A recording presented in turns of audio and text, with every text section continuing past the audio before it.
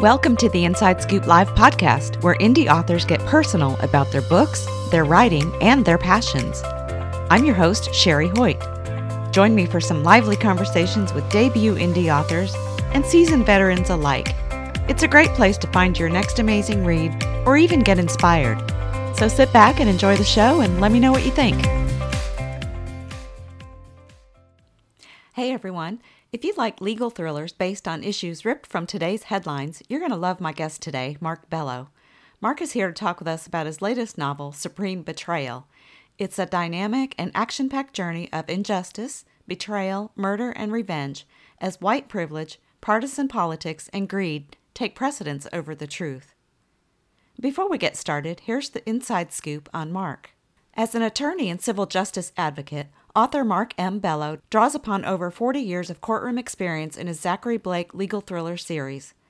A Michigan native, Mark received his BA in English Literature from Oakland University and his law degree from Thomas M. Cooley Law School. After working extremely high-profile legal cases, Mark wanted to give the public a front-row glimpse of what victims face when standing up for justice. Combining his legal experience and passion for justice with a creative writing style, Mark not only brings high-quality legal services to his clients, but captivating novels to his readers. When Mark's not writing legal and political novels, he writes and posts about fairness and justice in the civil justice system on his website, in the Legal Examiner, and Injury Board. In his spare time, Mark enjoys traveling and spending time with his family. Mark and his wife, Toby, have 4 children and 8 grandchildren. Learn more about Mark Bello and his work at markmbello.com. Well, hi, Mark. Welcome back to Inside Scoop Live. Pleasure to be here, Sherry. So tell us about Supreme Betrayal. It's about a Supreme Court nomination of a sexual predator. Mm-hmm. And the victim of this nominee decides that she's been silent too long and she can't possibly, in good conscience, allow a sexual predator to become a United States Supreme Court justice, so she decides to fight back and go public with her story. And that is the basic premise of the book. What inspired you to write this book? Obviously, in these days and times, people will recall the Kavanaugh hearings, mm-hmm. and certainly those hearings and that incident inspired the idea for the book. But the difference between my book and the Kavanaugh hearings is, in my book, the candidate is clearly a sexual predator. I don't make it a he said, she said story. Mm-hmm. He's done what he's done. He's a bad guy. And the question is whether or not Zachary Blake, the hero of all my novels, can help his client keep this evil man off the Supreme Court. Yeah. So it was inspired by recent events, but it's a totally different story. I don't want people saying I'm doing a hit job on Brett Kavanaugh. It is not about Brett Kavanaugh. Right. But you've carved your own little niche in the literary world with your Zachary Blake legal thriller series, because you do take today's headlines and turn them into these thrilling contemporary stories. Well, what I've found, frankly, is that fact can sometimes be, or often be, stranger or more compelling than fiction. Mm-hmm. And that's kind of been my creed going forward. I wrote my first book based on a case I handled, and I thought I'd be a one-hit wonder, that I was fulfilling a bucket list. I always promised myself I'd write a book about it. Mm-hmm. But that's the only book I've written that was based on a case I handled in my career. Mm. The other books that have followed because some event happened in the news that basically compelled me to write a fictional account of it, starting with the 2016 election. My second book, Betrayal of Justice, was based on that. And things have happened in the news and in our country that have inspired me to write, and that's kind of been the history of Zachary Blake. Yeah. So when did you write your first book? It was released originally in 2016. Mm-hmm. It was written probably over 15 years. It's the only book that took me years rather than months to write. mainly because I was still practicing law during all of that time. Mm-hmm. And I don't know, I wasn't as political or news-inspired as I am today. I didn't have as much time on my hand as I do today. I can't answer why I'm suddenly inspired to write 6 novels, but perhaps writing the first made it clear to me that I could do it. Yeah. Perhaps I just have more time on my hands. I don't know. It's just something happens out there, and I say, geez, I got to write about this. Yeah, yeah. Well, thank you for doing that because I love your books. Well, thank you for loving them. I appreciate it. Well, when you started writing your books, I mean, the world has changed, and I feel like you provided an outlet and gave voice to some of the things that were happening. Well, I guess that depends on your political perspective. But for you and I, if I'm reading the tea leaves correctly, for you and I, the frustration was such that I just felt I needed to do this and needed to get my point of view out there. What bothers me is how much a person has to suspend common sense to support certain ideologies or issues that are important to them. Mm-hmm. For instance, if you're a evangelical and abortion means something to you, why don't the other things that are important, like truth and justice, mean something to you? Yeah. If it's all about your 401k and your portfolio is important to you, why isn't ethics and common sense important to you? No one issue is important enough to allow someone who is so offensive to be running our country. That's kind of what inspired me. Yeah. And by the way, when I wrote my second book, which is called Betrayal of Justice, about the 2016 election, I wrote it before the election was decided. Mm. So very much like this book might result in saying, it's about Kavanaugh, a lot of people said, Betrayal of Justice was about Trump. And yes, it was about the candidate that he appeared to be, mm-hmm. but the fictional guy I created was anti-Muslim, was a anti-Latino bigot, had ideologies that I disagreed with, but he was a candidate. Mm-hmm. So when Trump got elected, he had a choice to be that guy or become a president that was different than the guy that campaigned, and he chose to be the guy that campaigned. Right. So he kind of imitated my guy, not the other way around. Right. I get that. Well, unfortunately, the past 4 years have provided many unprecedented events for story inspiration. It's amazing how much factual news out there is available to an author to create contemporary fiction. That's for sure. Or fact-based fiction, realistic fiction, as I call it. Right. Right now, for instance, I'm working on a novel about the immigration crisis. Mm. Now, it's going to be better going forward, I think, with Biden in the White House. But there's still this problem with both the Latino and Muslim community coming from various countries that America has been convinced over the last 4 years are bad countries to get immigrants from. Mm. So we have to combat that essentially with facts. Right. Yeah. That's what I'm currently working on. One thing I like about your books is that they're both entertaining and informative. And how do you balance writing a good story with imparting all of the knowledge you do about the justice system? I try to write and then stand back as a reader, and that helped me a lot. What I want to know is whether I can educate someone about a particular area of the law, yet entertain them at the same time. Mm. Have I done that? And I look at other legal thriller authors and their ability to tell a story, but at the same time educate a reader on a particular area of the law. And I basically try to piggyback on that approach. Mm-hmm. For me, when I stand back having written it and read it, is it educational and entertaining as well? And I find that I I don't want to say that writing a novel is easy. That would be arrogant. Mm-hmm. Very few people can write novels, and I'm certainly appreciative that I have the skill to do so. Mm-hmm. But I find it relatively easy to tell a legal story in an entertaining way. Yeah. Now, some people have said that I go too far in explaining legal terms or legal concepts or explaining to people why the law says this or that or the other thing. I feel that it's not just my duty to entertain, it's also my duty to educate. Mm-hmm. I like people to know what their rights are. Yeah.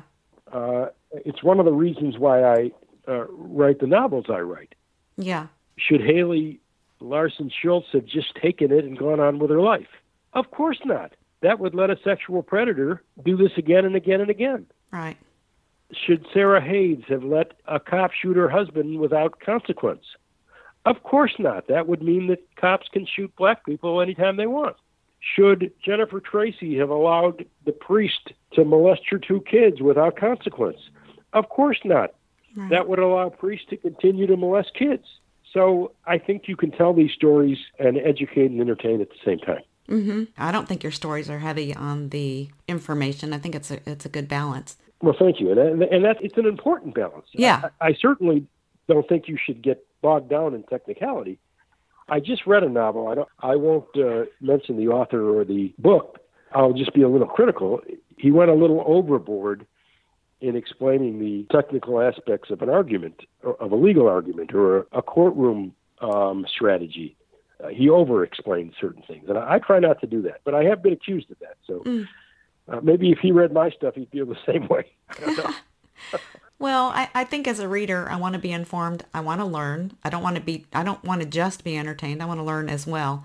But I don't want to feel like I'm reading a history lesson. So exactly. And that's the everyday battle when you write the kind of stuff I write. Right. I try to paint between the lines rather than go over the line on either side of that.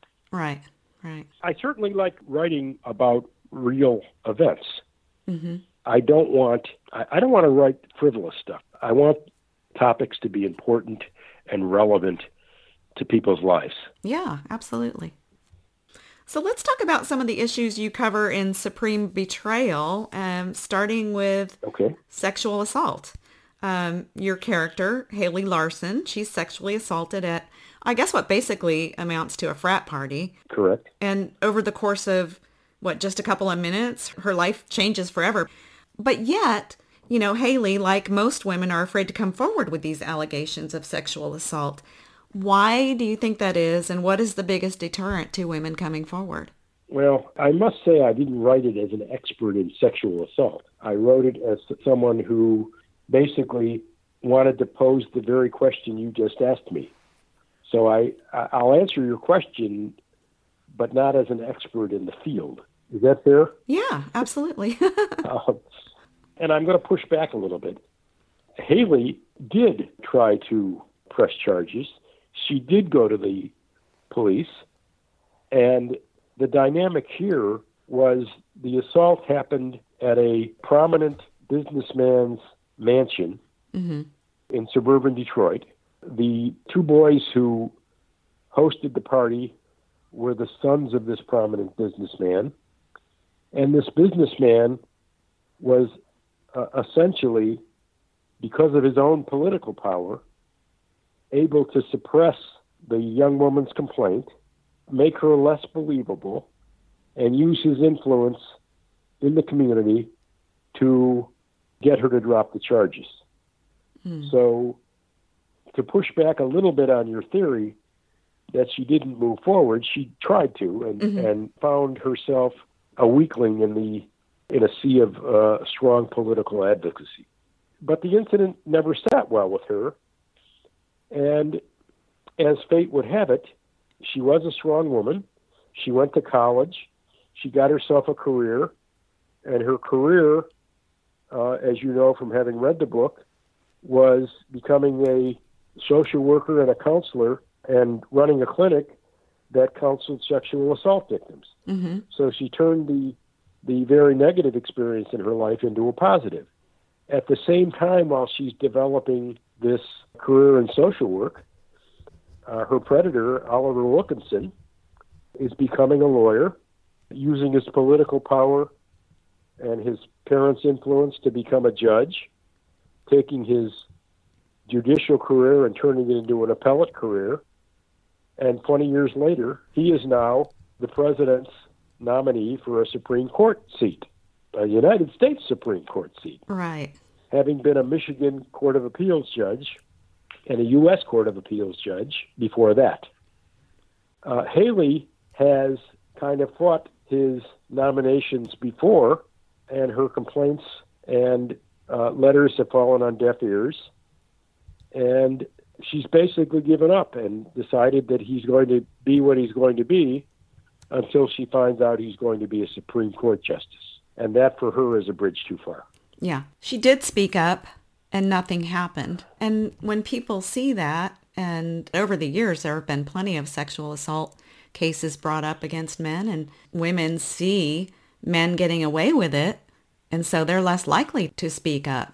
That's true, and that's been true, I would say, until the Me Too movement became a prominent movement in the United States. Mm-hmm. And what you have is kind of a reverse, if you will, of the way it has been up to now, where women are basically trying to explain themselves in going forward with charges.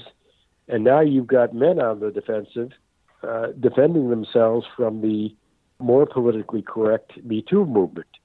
And my reaction to that is, oh, well, it's kind of about time. If we men have to bear a little pain for women who have been assaulted to be heard, so be it. Yeah. But it is a little better these days, and the pendulum has shifted a bit, don't you think? Yeah, absolutely. But do you think the most recent appointment to the Supreme Court actually hindered the Me Too movement at all?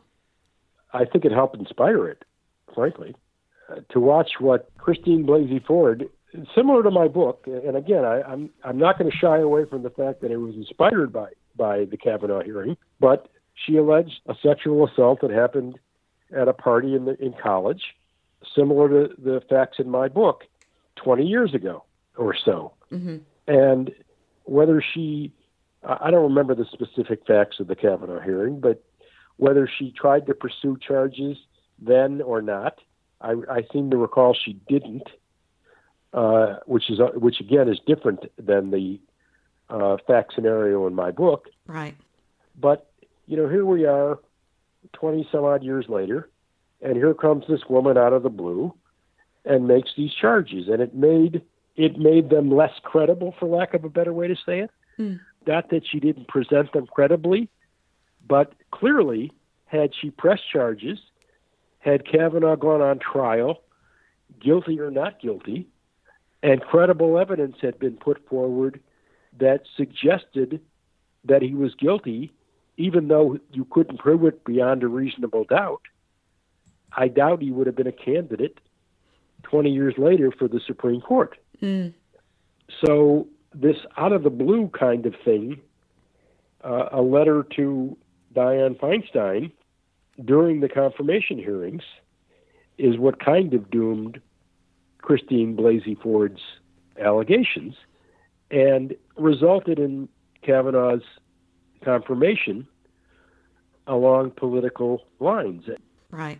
Now I want to talk about Haley some more. Mm-hmm. Haley is white. She's educated. She's upper middle class. Does her social standing bring more credibility to her story in your book? What I'm saying is that's another part of the overall problem, white privilege. And is she perceived to being more credible because she's white and educated and upper middle class? It's a question that I hadn't contemplated. I would probably admit that that's a yes, mm-hmm. but that wasn't my intention. Mm. I didn't intend to make her, let's call her an equal to Oliver Wilkinson. I didn't intend to have her develop her career and become a strong woman so she could take him on as a co-equal. Mm-hmm. I still think, without let's say, Zachary Blake and his political influence, she would have been able to take him on. I think he was politically a Goliath to her David. Mm-hmm. But yeah, I mean, I certainly could have, as an author, made her a weaker person. I don't really know how to answer that. It wasn't intentional. Yeah, no, I wasn't really wondering if it was intentional or not, but I guess the intentional part for me, I just saw parallels to the way white privilege is treated in the real world. I don't know, the parallels just stood out to me. Well, I'll give you a parallel. If you look at a couple of prominent women who made accusations against our former president, as publicly well known as they were, their allegations fell on deaf ears. He was more powerful than they were. Or for the majority of Americans, his presidency was more important than their victimness. Right. I've never understood that, by the way. How do you square the advancement of the Me Too movement while at the same time this man's predatory behavior was being ignored? Right. Harvey Weinstein and Jeffrey Epstein are the worst people in the world, but Donald Trump is president of the United States. It's an oxymoron. I can't explain it. And again, the fact that Haley's white, Haley's much more of a self-made woman. Mm-hmm. She basically educated herself and used a negative experience in her life, sexual assault, to develop a career and a successful practice. You could call her a self-made woman. Mm-hmm. She wasn't handed everything on a silver platter and born into power the way her predator was. So, again, I don't know that I would consider them co-equals in their battle. I think she was the weaker of the two, but she was certainly determined to prevent him from achieving a seat on the highest court in the land. Right. And I love that positive message that she sends. I mean, she did make something of her life, too. Not everyone is able to move on like that. So. Exactly. I tried to make her, a victim plus. Mm. I certainly didn't want to take away her victimhood. Right. Because it was an important factor in who she became. But I do want people to understand that you can choose two ways of life once you've experienced something like that. You can try to turn a negative into a positive, or you can dwell on the negative. Right. And Haley, to her credit, is a person who has turned a negative into a positive. Yeah. And I really enjoyed her character because of that.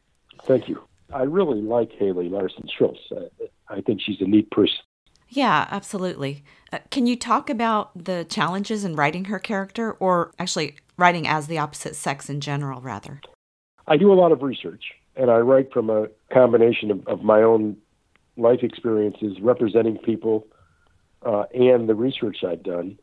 I don't know that I write women as accurately as perhaps a woman would write a woman. I'm very satisfied with Haley. I seem to write a lot of female protagonist books, and I can't explain that to you. It just is. Yeah. Since Zachary's a man, I don't know. I guess I like to have his clients, for purposes of role-playing, be strong women. Balance. There are exceptions. Jack Dillon in Betrayal in Blue is an exception. The predators tend to be powerful males, so there's that. But his clients tend to be women. I don't know why. They just are, yeah. Well, I mean, I guess you could have done the story in reverse, right? Could have been a female True. Supreme Court nominee. And I actually think I'd have more difficulty with that. Perhaps it's that I've represented female clients. I don't know. I just I find it easier to write Zach's client being a woman rather than the bad person being a woman. It's a hard question to explain. It just is. I think it just goes down to chivalry. I don't find it difficult writing them, though. Yeah. I will say that. Yeah. No, and I guess, that's kind of what I was getting at. You do a good job creating your female characters, and so I was going to ask you that. I was going to turn it around and ask you whether they were well-drawn female characters. I feel they are, but I don't find it very difficult to write a female character. But to your point, I do write a particular female character, Mm-hmm. and I seem to follow a theme, which is they're the client of Zachary Blake. They're strong women. They have a point of view and a cause to fight for, and they do a pretty good job of fighting for that cause. Mm-hmm. Mm-hmm. Yeah. And that seems to be a theme in my novels. Yeah.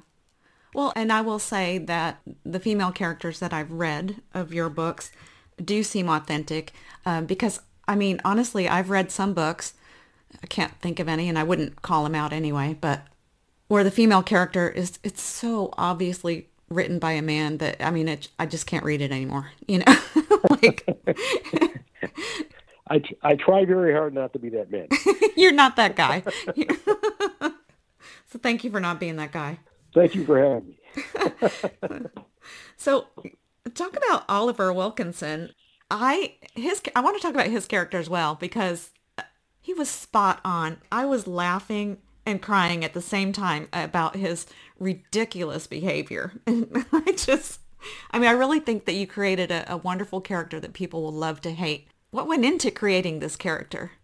Well, he's the man I love to hate.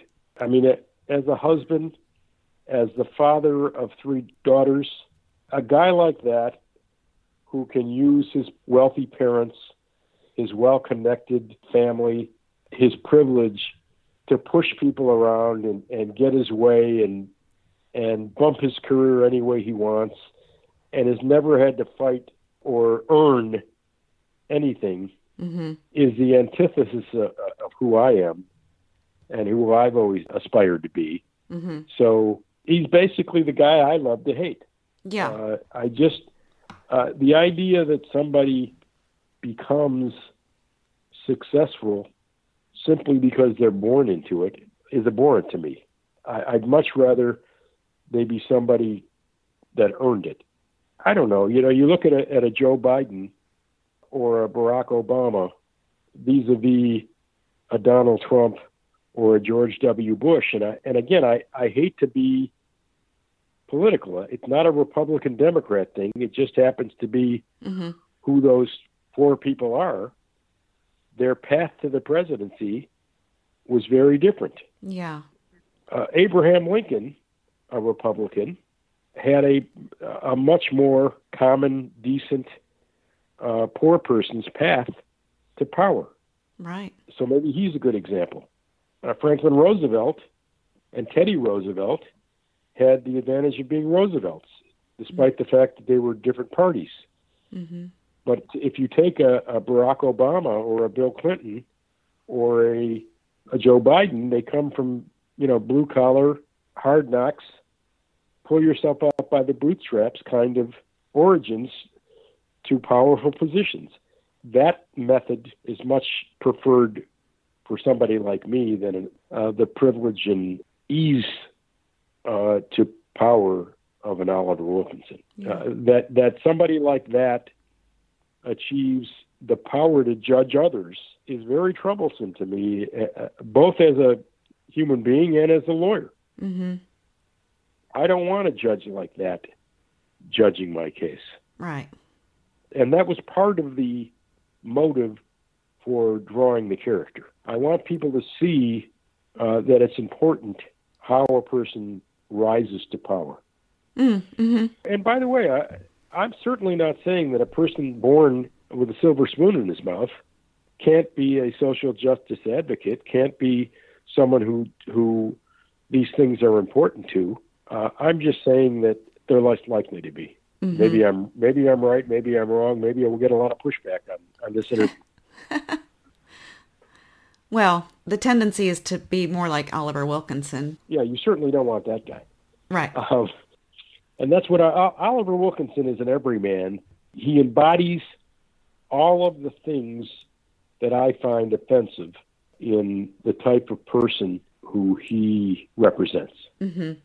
So he was probably an easy character to write. Well, I don't want to say evil is easy to write, but it's certainly easy to hate. He's deliciously evil. I mean, it's almost like a caricature of evil. Yeah. I'm going to give a young woman and author a plug.